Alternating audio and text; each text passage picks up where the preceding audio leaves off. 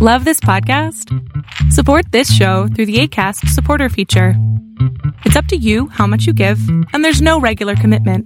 Just click the link in the show description to support now. I'm Sandra, and I'm just the professional your small business was looking for. But you didn't hire me because you didn't use LinkedIn Jobs. LinkedIn has professionals you can't find anywhere else, including those who aren't actively looking for a new job, but might be open to the perfect role, like me.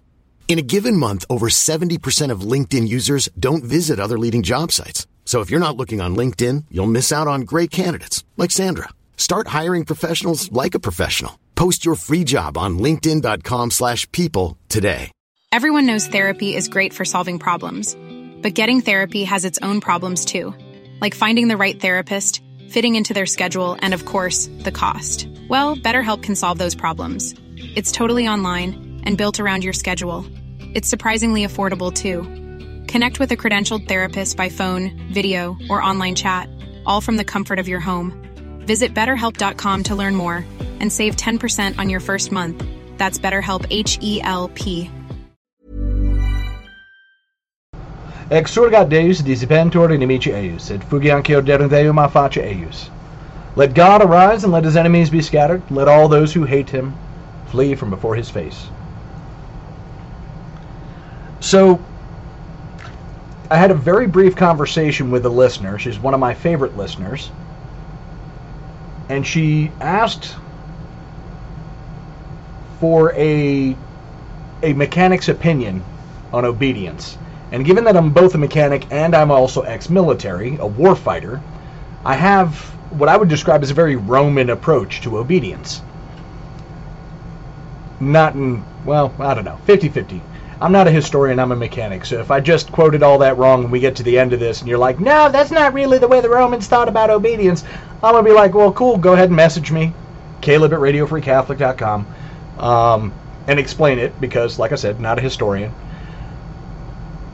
So I'm going to hit that, but I'm going to hit that topic after we dip in with Tucker Carlson. I originally wasn't actually going to do anything with this interview, because I don't normally talk Pope Francis, but this kind of ties in with the obedience question. So we're going to talk about that and Tucker Carlson's interview with the candidate who looks to be probably going to be the next president of Argentina, Javier Milei. He did an interview, and there was a question he had about the church and Pope Francis.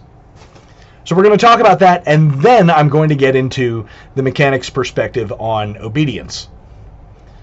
So, yeah, 2 topics, 1 fun show. This is Caleb the Mechanic with Radio Free Catholic.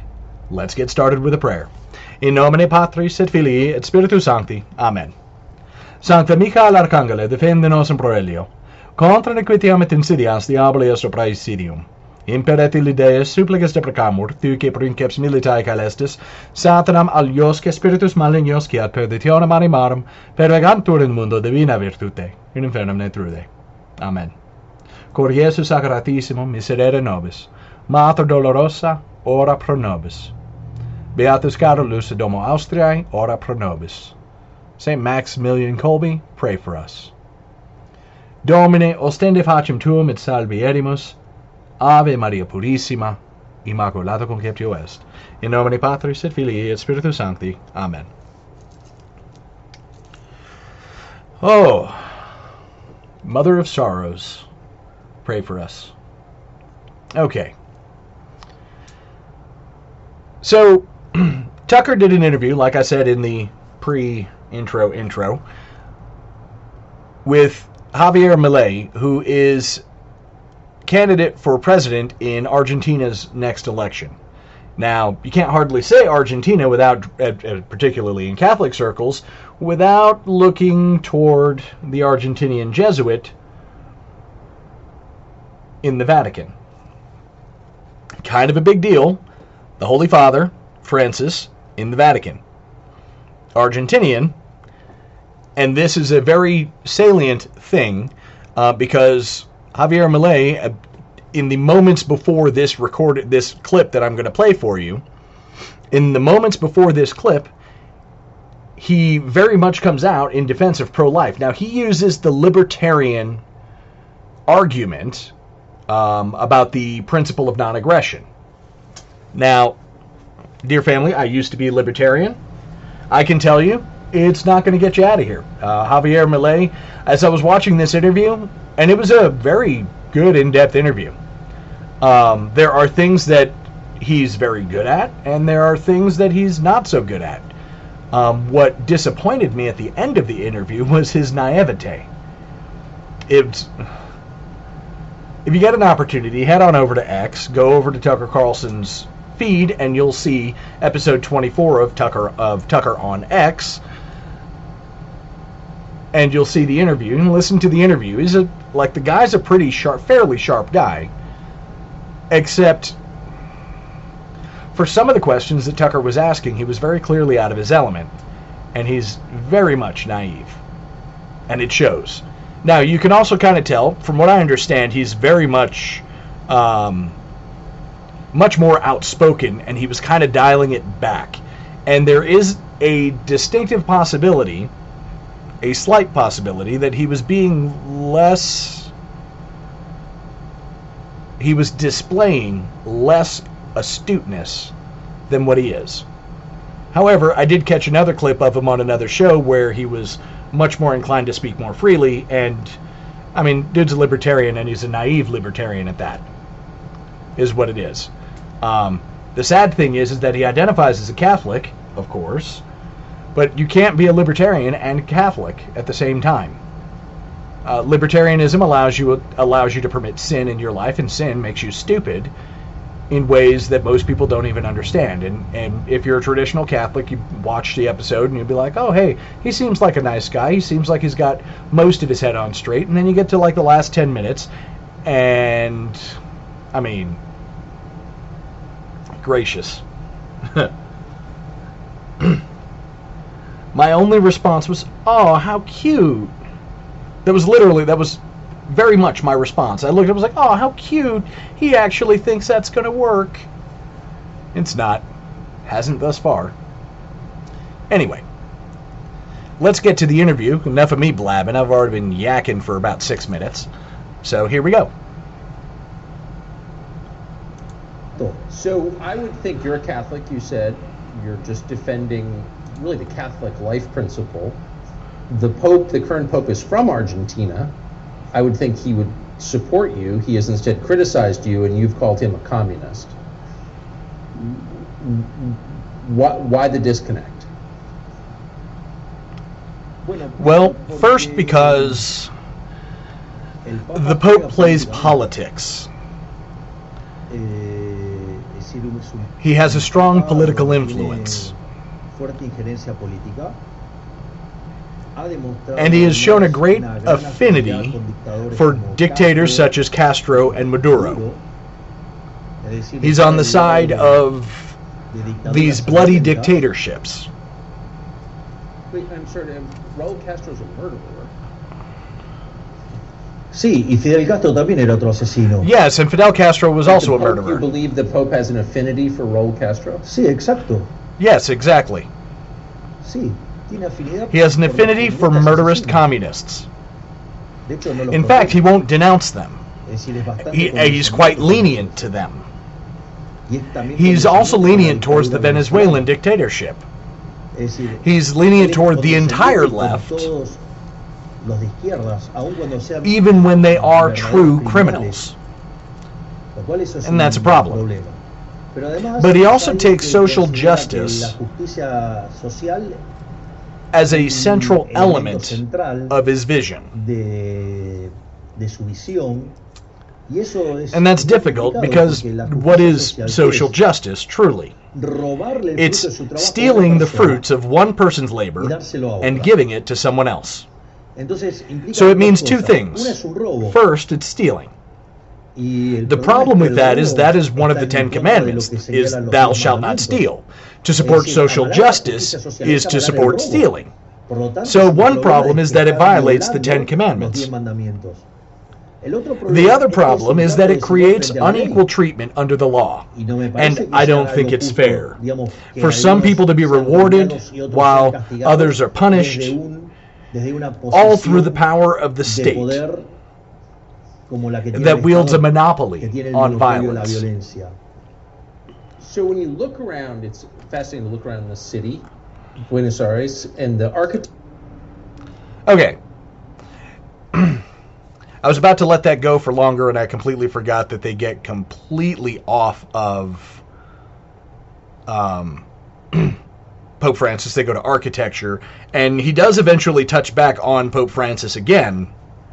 But for those of you who are not tracking, Pope Francis is actually given an interview in which he says quite explicitly that he believes that communism is the Catholic social teaching. He believes, or correction, he looks at the Gospels through a communist lens. And so when he sees our Lord and Savior Jesus Christ, he sees a communist. He sees someone who teaches about communist principles. Now,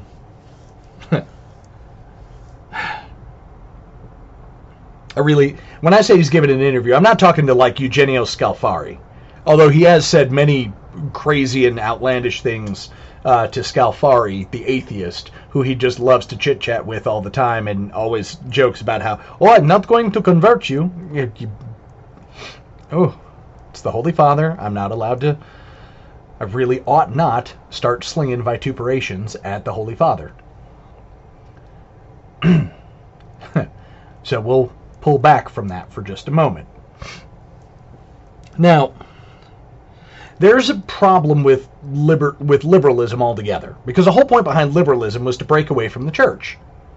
You know, Martin Luther breaks away from the Roman Catholic Church and does his whole Protestant thing, and then Protestantism spreads like wildfire, and then King Henry VIII, being the jackalope, degenerate, sexual fiend that he is, does the same, and so on and so forth. And all of the people down the line, all the way throughout history, they get worse and worse and worse, and they come up with ways that are better and better that do not include with returning to the one holy Catholic and Apostolic Church. They do not include returning to our Lord and Savior Jesus Christ. They do not include embracing our Lord's cross at Calvary and going to Calvary ourselves. None of that. You cannot include any of that. It's kind of the whole point of liberalism and Enlightenment philosophy, is they wanted to get away from the suffering. Well, you can't be Catholic if you're trying to run away from suffering. You just can't. Okay?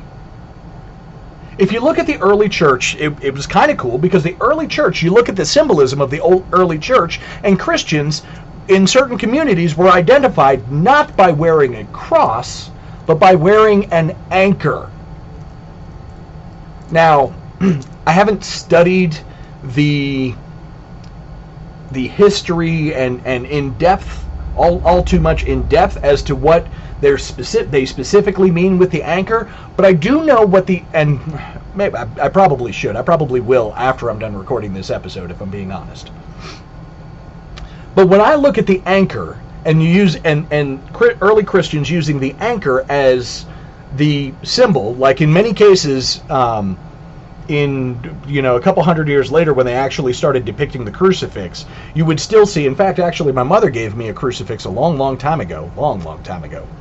It was a crucifix that had our Lord's corpus on it, but the cross was an anchor. And I've known that the anchor has long been a symbol for Christian, used by Christians to identify themselves. If you drop anchor, if you cut the rope that ties your ship to the anchor, you drift, especially if you're not traveling under any kind of power. You anchor a boat, and if the boat loses the anchor and there's no power on the boat, and nobody fires up the engine to actually guide it back to wherever it's got to go, or as was more typically the case in the times that obviously they didn't have big giant diesel engines and such during the time of Christ, But if you don't have any sails and you're using oars or something like that, you drop anchor, if you let go of the anchor, you'll go adrift. You could be lost. You could be lost at sea.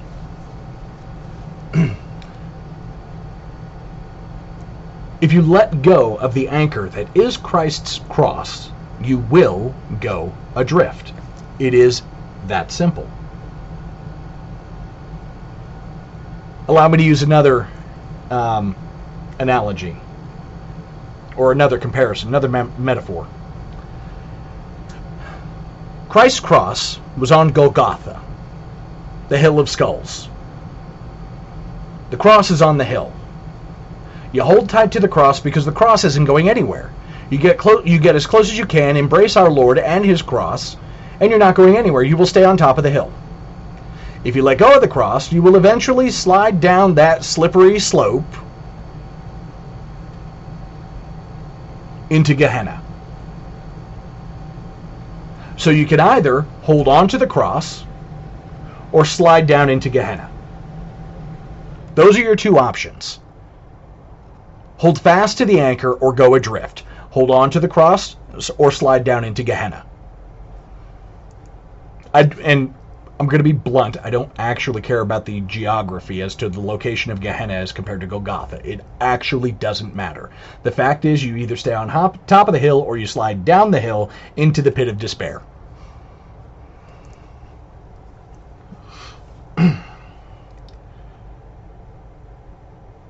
So you cannot. I mean, you can climb the hill, but if you climb the hill and you're just trying to get up the hill out of that valley of death, trash, poop, and fire, and you're just trying to get just high enough, well, you're going to get up there and you're going to probably sit down and you're going to slide down the hill and you're going to end up back in that pit. And if you lose the anchor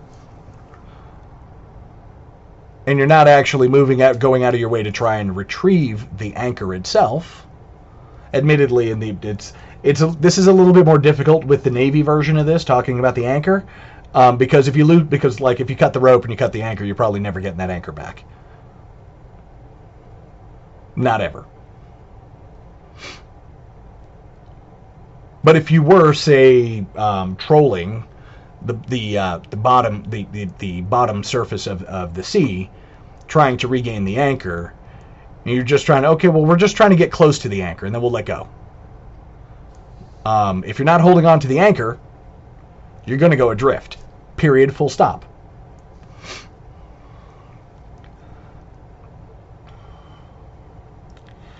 Now, what does this mean? Now, Karl Marx knew that liberalism was the path to socialism and communism. Okay? He knew this. He wrote about it in Das Kapital. The Freemasons knew this. Like, they know this. As they wanted to break away from the church, they're willing to come up with all of these ideas. They eventually want to sit upon the throne of God. Okay? Now, what makes you say this? This is actually kind of fundamental. When you break away from the one holy Catholic and Apostolic Church, you decide you're going to go your own way. You have just, in that moment, decided that you are going to be like God, and that you're going to go ahead and take responsibility for the omniscience that's required to understand your path forward, how you're supposed to build your society, your family, whatever. You're going to take responsibility for the omnipresence that you need to be in order to keep all of those things in line. You're going to try and gain hold of the omnipotence and use that power, the little bit of power that you can get, to try and put everything into the order that you think everything is supposed to be. Okay? Those all belong to God. Those are all His features. It is a feature of God. God is omniscient. He is omnipresent. He is omnipotent. So when you try to break away from what it is that He has revealed to your finite self so that you can do it on your own, you have declared in His face that you are going to be like Him, and you can do it yourself without Him, and therefore you now become God. That's what liberalism is. Because liberalism will follow anything, liberals will follow anything so long as it is not the one true faith. They will follow anything so long as it is not found within the walls of the one holy Catholic and Apostolic Church. They will follow all of the Protestantism until they get tired of Protestantism and realize that even the accoutrements of Christianity are just entirely too much to deal with, and they will follow anything but Christ. That's just how it is, and you can see it coming out of the mouths of prelates like Antonio Spadaro. Or I don't even know if he's a prelate. I don't even actually care. But you see it coming out of the mouths of the like of Antonio Spadaro, S.J., or James Martin, S.J., or Jorge Mario Bergoglio, S.J. You see it coming out of the mouths of the cardinals and the curia, Cardinal Roach, and all these other yahoos who are putting together the synod on synodality. In all honesty, if I'd have known I was actually going to dive into this part of the topic, I'd actually have a list of their names so that I could name them accurately. So I apologize for being all disordered on this one, or being all disorganized on this. You can hear it coming out of the mouths of anybody who's trying to modernize or bring the church up with the times or try to engage in a listening, accompanying church. They want to do anything except that which Christ said we must do in order to get our salvation. They want to do anything except what Christ told the apostles, and the apostles told their successors, and their successors taught us throughout the generations. As long as we don't have to do that, we're perfectly good. We'll go ahead and be Catholics as long as we don't actually have to do Catholic things. Because that's what's coming out of the church today, out of many of the people who presume themselves to be leaders. But I will tell you right now, thank you, Cardinal, I think it was Cardinal Burke? No, not Cardinal Burke, it was Cardinal Mueller. Cardinal Mueller, who simply said that any of these prelates, any of these bishops, these priests, who preach this other gospel that is separate, that does not require you to hold and obey and live the one holy Catholic and Apostolic Church's faith, live the deposit of faith to the fullest, they immediately lose their office and you no longer have to obey them. Hey, we're at that part of obedience. I guess we're already here. Let's go ahead and talk about obedience. I didn't need Cardinal Mueller to say that. All right. I was a soldier for a very long time. I was a war fighter. In my hands was the power of death. Bullets, bombs, rockets, mayhem, and destruction. That was my profession for a very long time. And when I was being trained in my profession, they made it abundantly clear. You do not have the capacity to justify yourself with the statement, I was just following orders. Salus populi suprema lex. Salus populi est suprema lex. Saving the people is the supreme law. In the church it might be a little bit different. I believe it's salus animae. Suprema lex est. Everyone knows therapy is great for solving problems, but getting therapy has its own problems too, like finding the right therapist, fitting into their schedule, and of course, the cost. Well, BetterHelp can solve those problems. It's totally online and built around your schedule. It's surprisingly affordable too. Connect with a credentialed therapist by phone, video, or online chat, all from the comfort of your home. Visit BetterHelp.com to learn more and save 10% on your first month. That's BetterHelp, H-E-L-P. Burrow's furniture is built for the way you live. From ensuring easy assembly and disassembly to honoring highly requested new colors for their award-winning seating, they always have their customers in mind. Their modular seating is made out of durable materials to last and grow with you. And with Burrow, you always get fast, free shipping. Get up to 60% off during Burrow's Memorial Day sale at burrow.com/ACAST. That's burrow.com/ACAST. burrow.com/ACAST. Millions of people have lost weight with personalized plans from Noom. Like Evan, who can't stand salads and still lost 50 pounds. Salads generally for most people are the easy button, right? For me, that wasn't an option. I never really was a salad guy. That's just not who I am. But Noom worked for me. Get your personalized plan today at Noom.com. Real Noom user compensated to provide their story. In 4 weeks, the typical Noom user can expect to lose 1 to 2 pounds per week. Individual results may vary. Hiring for your small business? If you're not looking for professionals on LinkedIn, you're looking in the wrong place. That's like looking for your car keys in a fish tank. LinkedIn helps you hire professionals you can't find anywhere else, even those who aren't actively searching for a new job but might be open to the perfect role. In a given month, over 70% of LinkedIn users don't even visit other leading job sites. So start looking in the right place. With LinkedIn, you can hire professionals like a professional. Post your free job on linkedin.com/people today. The salvation of souls is the supreme law of the church.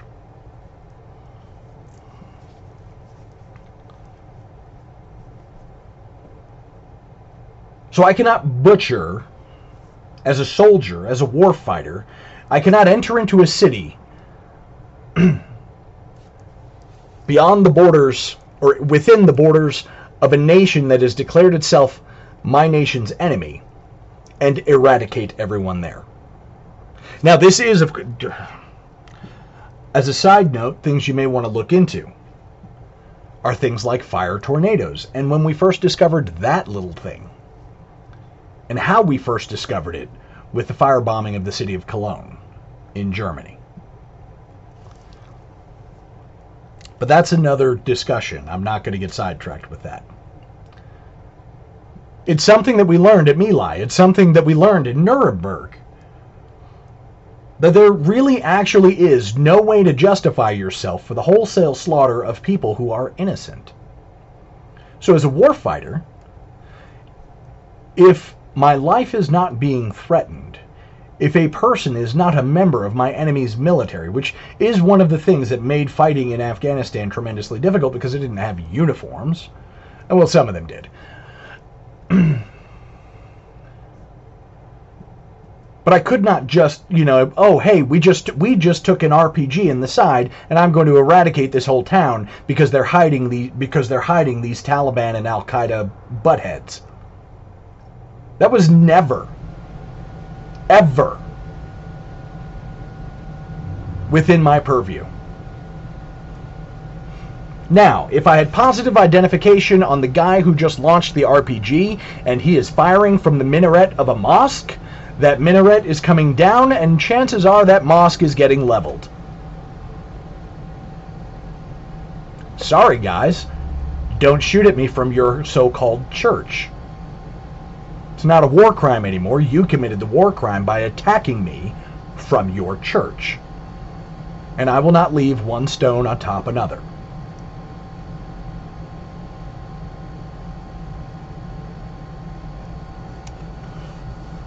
Because I'm going to give you no place to hide.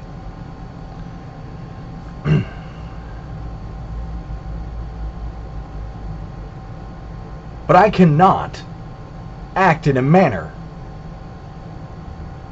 as a soldier that would disgrace my commander.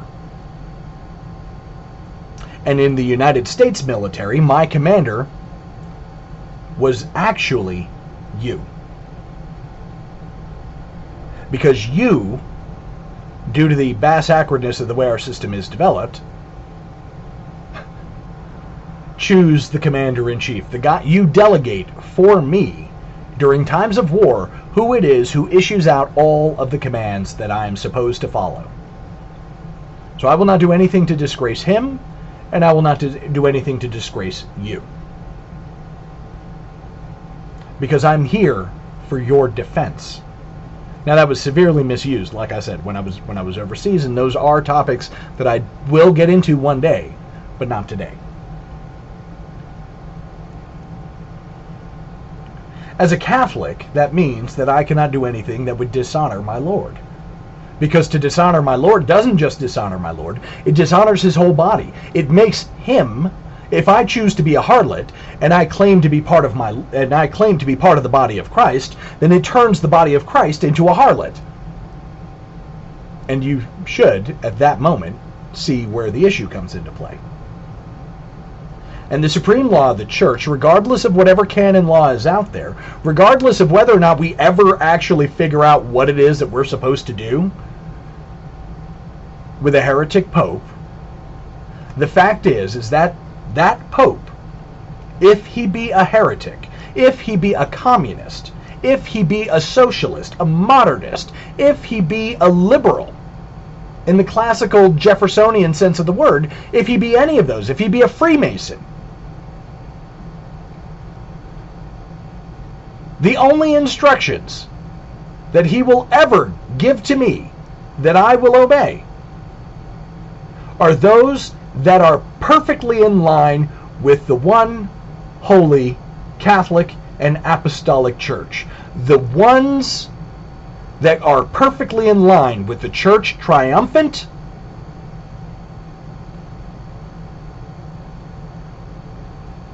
and the Magisterium handed down by Christ to Peter, the apostles, and their successors.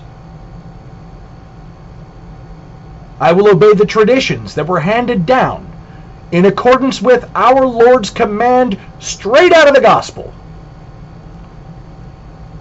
Teach them what I have taught you. That was his instruction to the apostles. Teach them what I have taught you, and baptize them, and go out into all nations, and baptize them in the name of the Father, and of the Son, and of the Holy Ghost. Amen.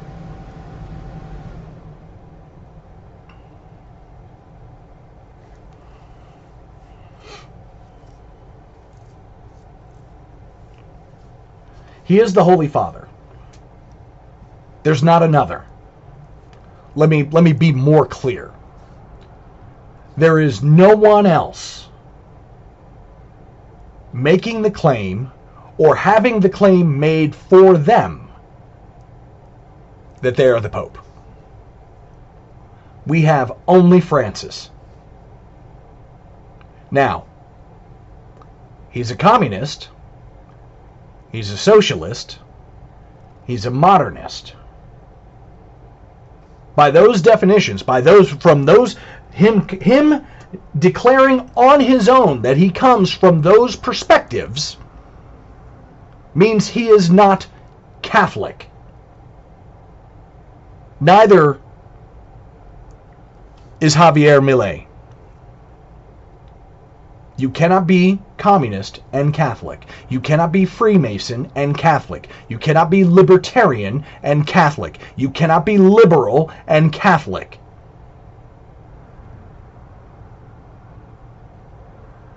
Period. Full stop. They are mutually exclusive. And though they be mutually exclusive in a whole bunch of different directions that don't seem to have anything in common with each other, you are either in the center, at the true right, anchored to the cross at Calvary, or you're in Gehenna, or headed there.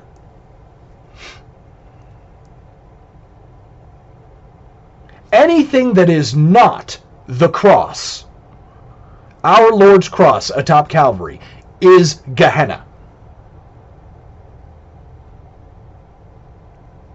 So on this round earth, by the way, I'm saying round earth, this globe that is the earth, this is my personal slight dig at Mike over at Restoring the Faith and the Crusade channel.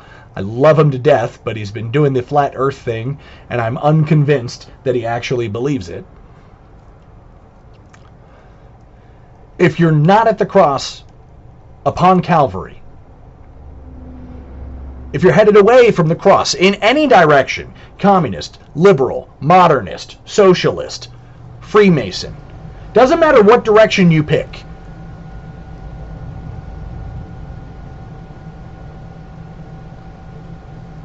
you're not Catholic. A Catholic endures the sufferings that are given to him. It was weird because I was having a conversation with a friend. Now that I've actually covered that whole spiel, we're going to go ahead and cover some other stuff. I was having a conversation with a friend. And we were talking about the generations and the things that have gone wrong. And she was telling me that a person that she knows who's very close to her only believes in God when he's getting the things that he wants. Now that's not God. That is not God. As a Catholic, you can identify that. Well, if I only believe in God when I get what I want, then the God that I'm actually following is not God. That's the devil. That is the world, the flesh, or the devil. One of those three, but it is most certainly, without a doubt, not God. Because as a Catholic, we understand that we must embrace our suffering as an opportunity to become better. Why is that? Why do bad things happen to good people? Well, first premise is wrong. There's second part of that, which is your principal premise there, that it's good people. No, you can be of goodwill. But unless you're Our Lady, conceived without original sin, the Immaculate Conception, unless you're Our Lady, you're not good. Okay? Let's just be objective about that. There is not a single person on this earth who is not Our Lady who is called the mirror of justice, who when God looks at them, he sees himself. Our Lady is the only one. So the rest of us don't get to say that we're good.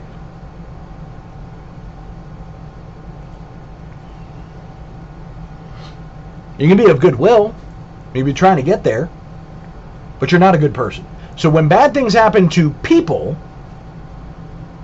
as Catholics, we understand that the suffering that happens to us, the suffering that we undergo, that we must push through, is an opportunity for us to make ourselves holy. You know, the rock is perfectly content in being a rock, but if the rock could be placed behind the altar at the Sistine Chapel, or wherever, I'm not actually sure where Michelangelo's Pieta is, but I'm reasonably certain that that piece of marble did not want to be chipped away and chiseled and cut. I want you to imagine for yourself. Imagine that you're a piece of marble, okay? And everything's all happy, fine, well, and good. And, oh, hey, look at that. The master artist has chosen you. That's great, right? Oh, I'm so happy I get to be... The master artist has chosen me. I must be a really great piece of marble. Wait a minute, what are you doing with that chisel? Ow! Why did you just stab me? Ow! Why are you cutting me? Ow! What is it with that file? What are you doing?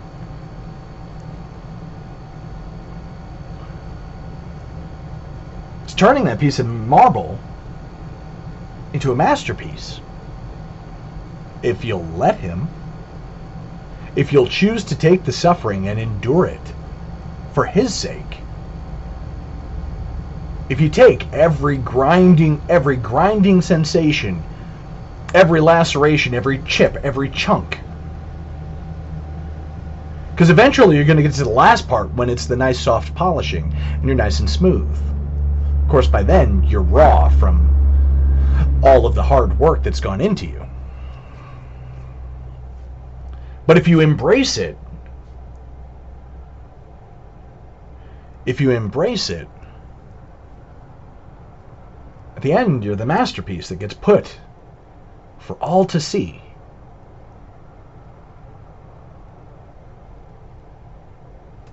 I chose the Pieta because while Michelangelo chose to be very human and get very jealous because his work, because the La Pieta was originally the reason why he signed it was because somebody thought it was somebody else, like somebody saw it and was like, oh my goodness, so and so, not Michelangelo, must have done this. This is a magnificent piece. And he came back in and he's like, nah, dog, this is mine. And so he came back and he chiseled his name as a signature in the sash across the front of Our Lady. And so it actually, like when you look at it, it actually says Michelangelo Buonarroti. And then as soon as he got done, he was horrified. He never signed another one of his pieces of art again, not ever. But I chose La Pieta because, I mean, there's not... I've seen a lot of really awesome marble carvings. The stuff in the 17th and 18th century where like they managed to make marble look like a silken veil. I mean, it's magnificent. But it's not even the veiled Christ is less moving to me than La Pieta, because La Pieta is Christ in the lap of Our Lady with all of the sorrow on her face and his limp dead body in her lap. I personally don't think that there's another statue that is more moving to me emotionally than that. And then Michelangelo had to ruin it by signing his name because he was jealous because it was his art. The difference is that if you allow God to use the hardships and the pain and the suffering and the trials and the tribulation, you allow him to form you into the masterpiece that he can make. It is not an act of superfluous ego when he signs his name on your soul.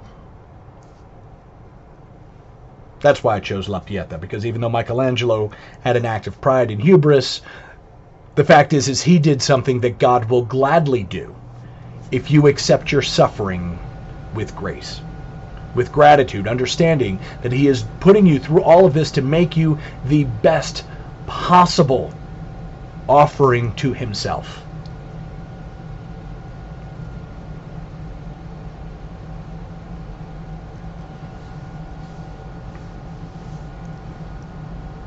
And anything that gets you away from that, anything that says that you don't have to cooperate with that, anything that says that there's no need for you to embrace so tightly the rough-hewn wood of that cross, you don't have to hold it so tightly that the wood splinters and stabs you. You don't have to hold it so tightly that you accidentally mark yourself with the nails around his feet. You don't have to, anything that says that you don't have to hold that cross as tight as you can for your salvation.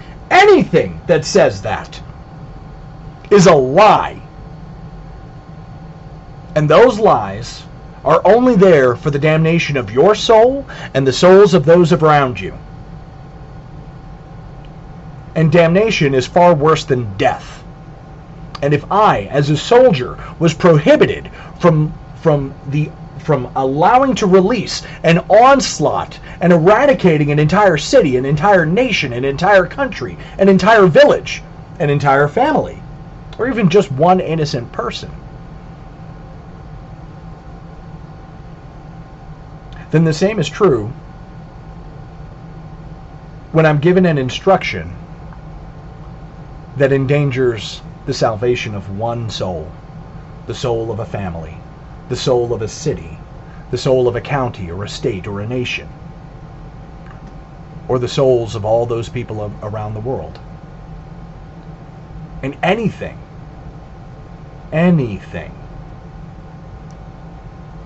that violates Lex Suprema of the Church, the salvation of souls, is not to be obeyed. We are not called to be stumbling blocks for anyone except inveterate sinners. We're not called to be stumbling blocks for anyone except the reprobate.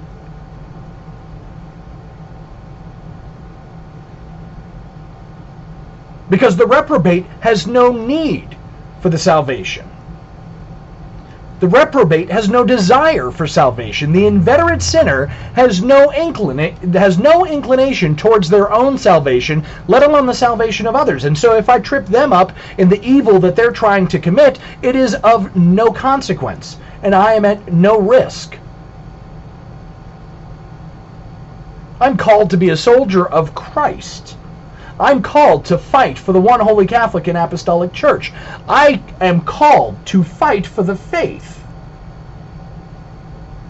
With arms if need be, but with prayer first.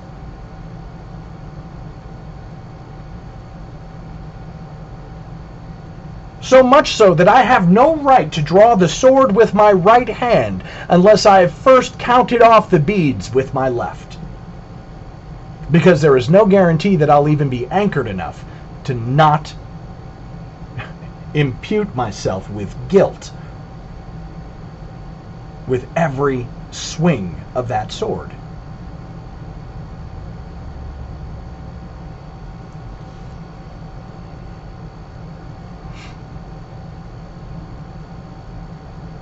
So, well, before I actually wrap that part up, I do want to take it one step further.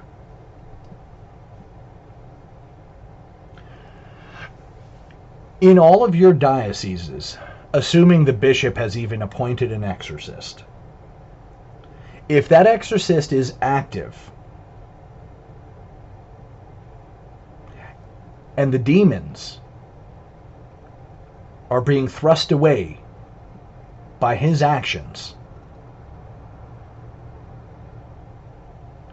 if that exorcist can and does deliver people through the power of Christ,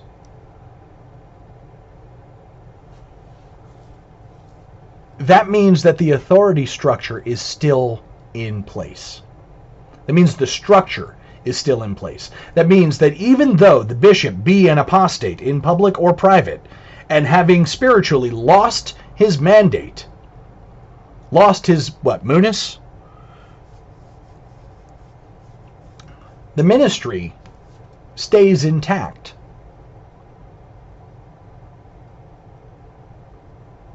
And Simon Peter, when you have converted, confirm your brethren.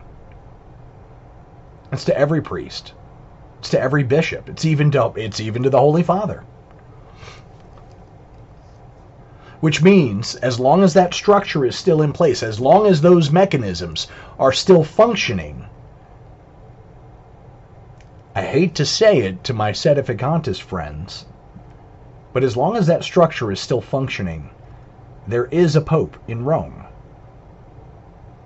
There are bishops. Those bishops may be apostate, they may be heretic, they may lose their munus. But they are still ministers of the Lord, despite the, let me put it this way. If I, as a warrior, could strike down a bishop and incur no wrath of God for having lifted my arms against the anointed of the Lord, though he be like King Saul,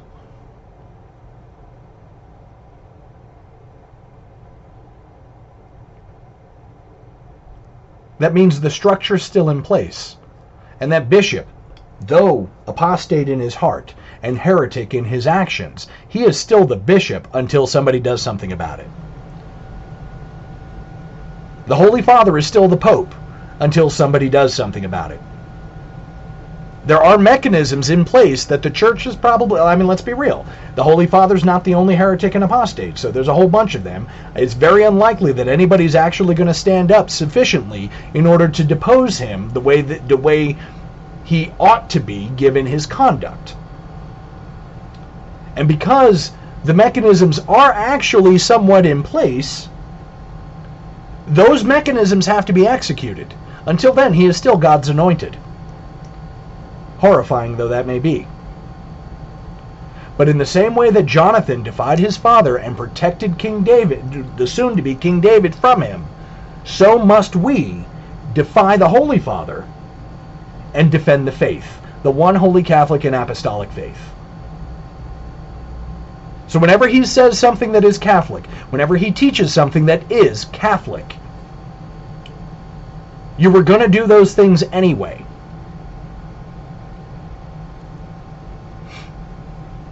And when he doesn't, you don't. Because like Nuremberg, I was just following orders is not a defense.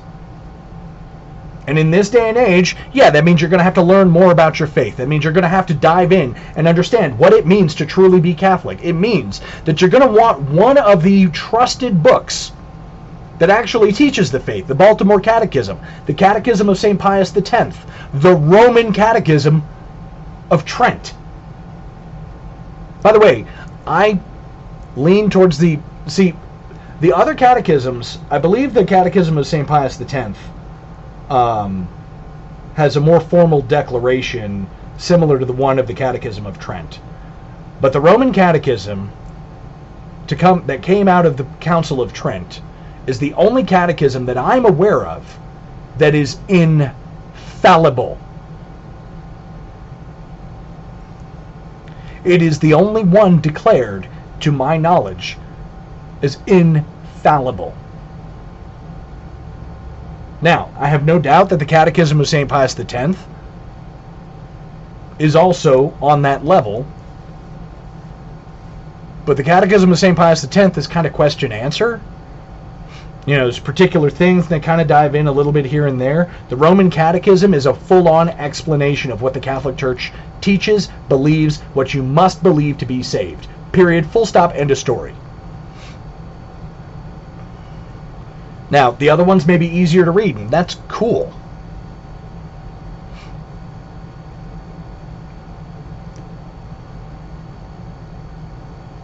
But I do at least know for a fact that the Roman Catechism, the one to come out of the Council of Trent, was declared to be infallible.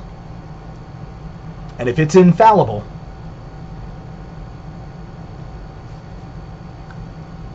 what more do you need? Because all the other stuff is just smoke-filled coffeehouse crap. Well, what about this and what about that? It's clear, it's concise, it's unmistakable. You are going to want to talk to a priest as to how to understand it. Hopefully they're the kind of priest that is that stands the Catechism of Trent. And if not, well, I mean, as long as they're not a full-on heretic, they'll mostly get you there.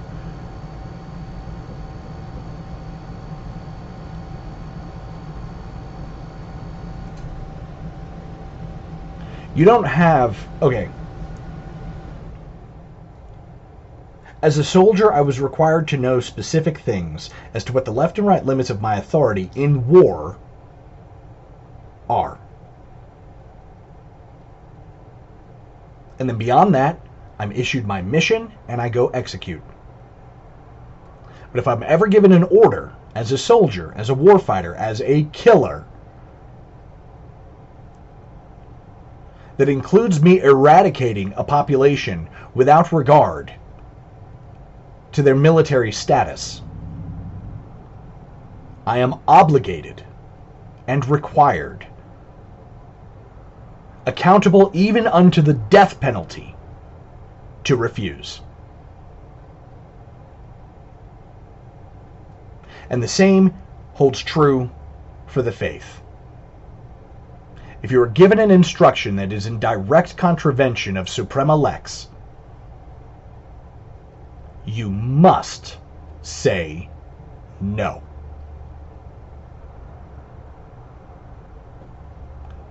Because you will be held accountable even to the condemnation of your soul. This is different for priests and religious. The supreme law of the Church still holds true. But there are many destructive and deleterious orders that a priest or a religious must still follow. And God has allowed those circumstances to come to pass for the salvation of their soul. And we must never forget those things. So, for example, Bishop Strickland has managed to step wrong of the Holy Father, and it sounds like the rumors are saying that he's about to be canned. While it will be unjust, and it will be improper, and many people will be rightly outraged, if that does come to pass, it will come to pass for the express salvation of the soul of Bishop Strickland. Nothing is to get in the way of the supreme law of the Church. Not canon law, not anything. The supreme law of the Church is the salvation of souls. And if God has decided that Joseph Strickland is going to be his bishop, his saintly bishop, in this generation, then that's God's concern, and it is not ours. You pray for him. You pray that he has strength. You pray that he does the right thing. You pray that he doesn't do anything to endanger the salvation of his soul. You pray that he gets into heaven and that he does whatever it is he can to try and reach out and bring as many people with him. But if he is to be removed by Francis, it is God who makes that allowance. And it is for the salvation of Bishop Strickland. And make no mistake, I will be praying for the good bishop. And I recommend that you do too. Our Lady has actually already requested it, and anything Our Lady says should be taken as a command. She has asked that we pray for priests. She has asked that we pray for the hierarchy. She has asked that we pray for the bishops, the cardinals, the popes. Throughout history, she has asked for us to pray for them. And when she asks, you really should take it as a command. Because it's not even like she's asking for us to do something that's going to endanger our own soul. It can only add to the charity that we practice. So it can only add to our virtue.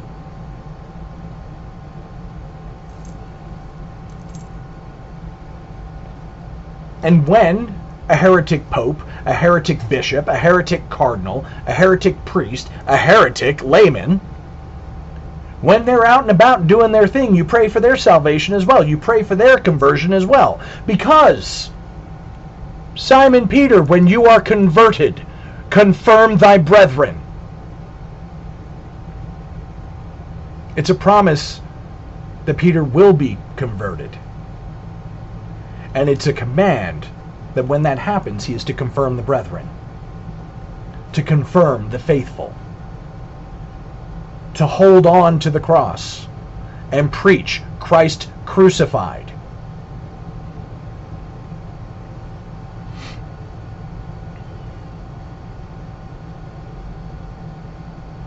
And that's it. The whole story. Everything that I'd intended to say. I hope that makes it clear where the lines of obedience are. From an ex-soldier and a mechanic. This is Caleb the Mechanic with Radio Free Catholic. May God bless you and the Virgin protect you. In nomine Patris et Filii et Spiritus Sancti. Amen.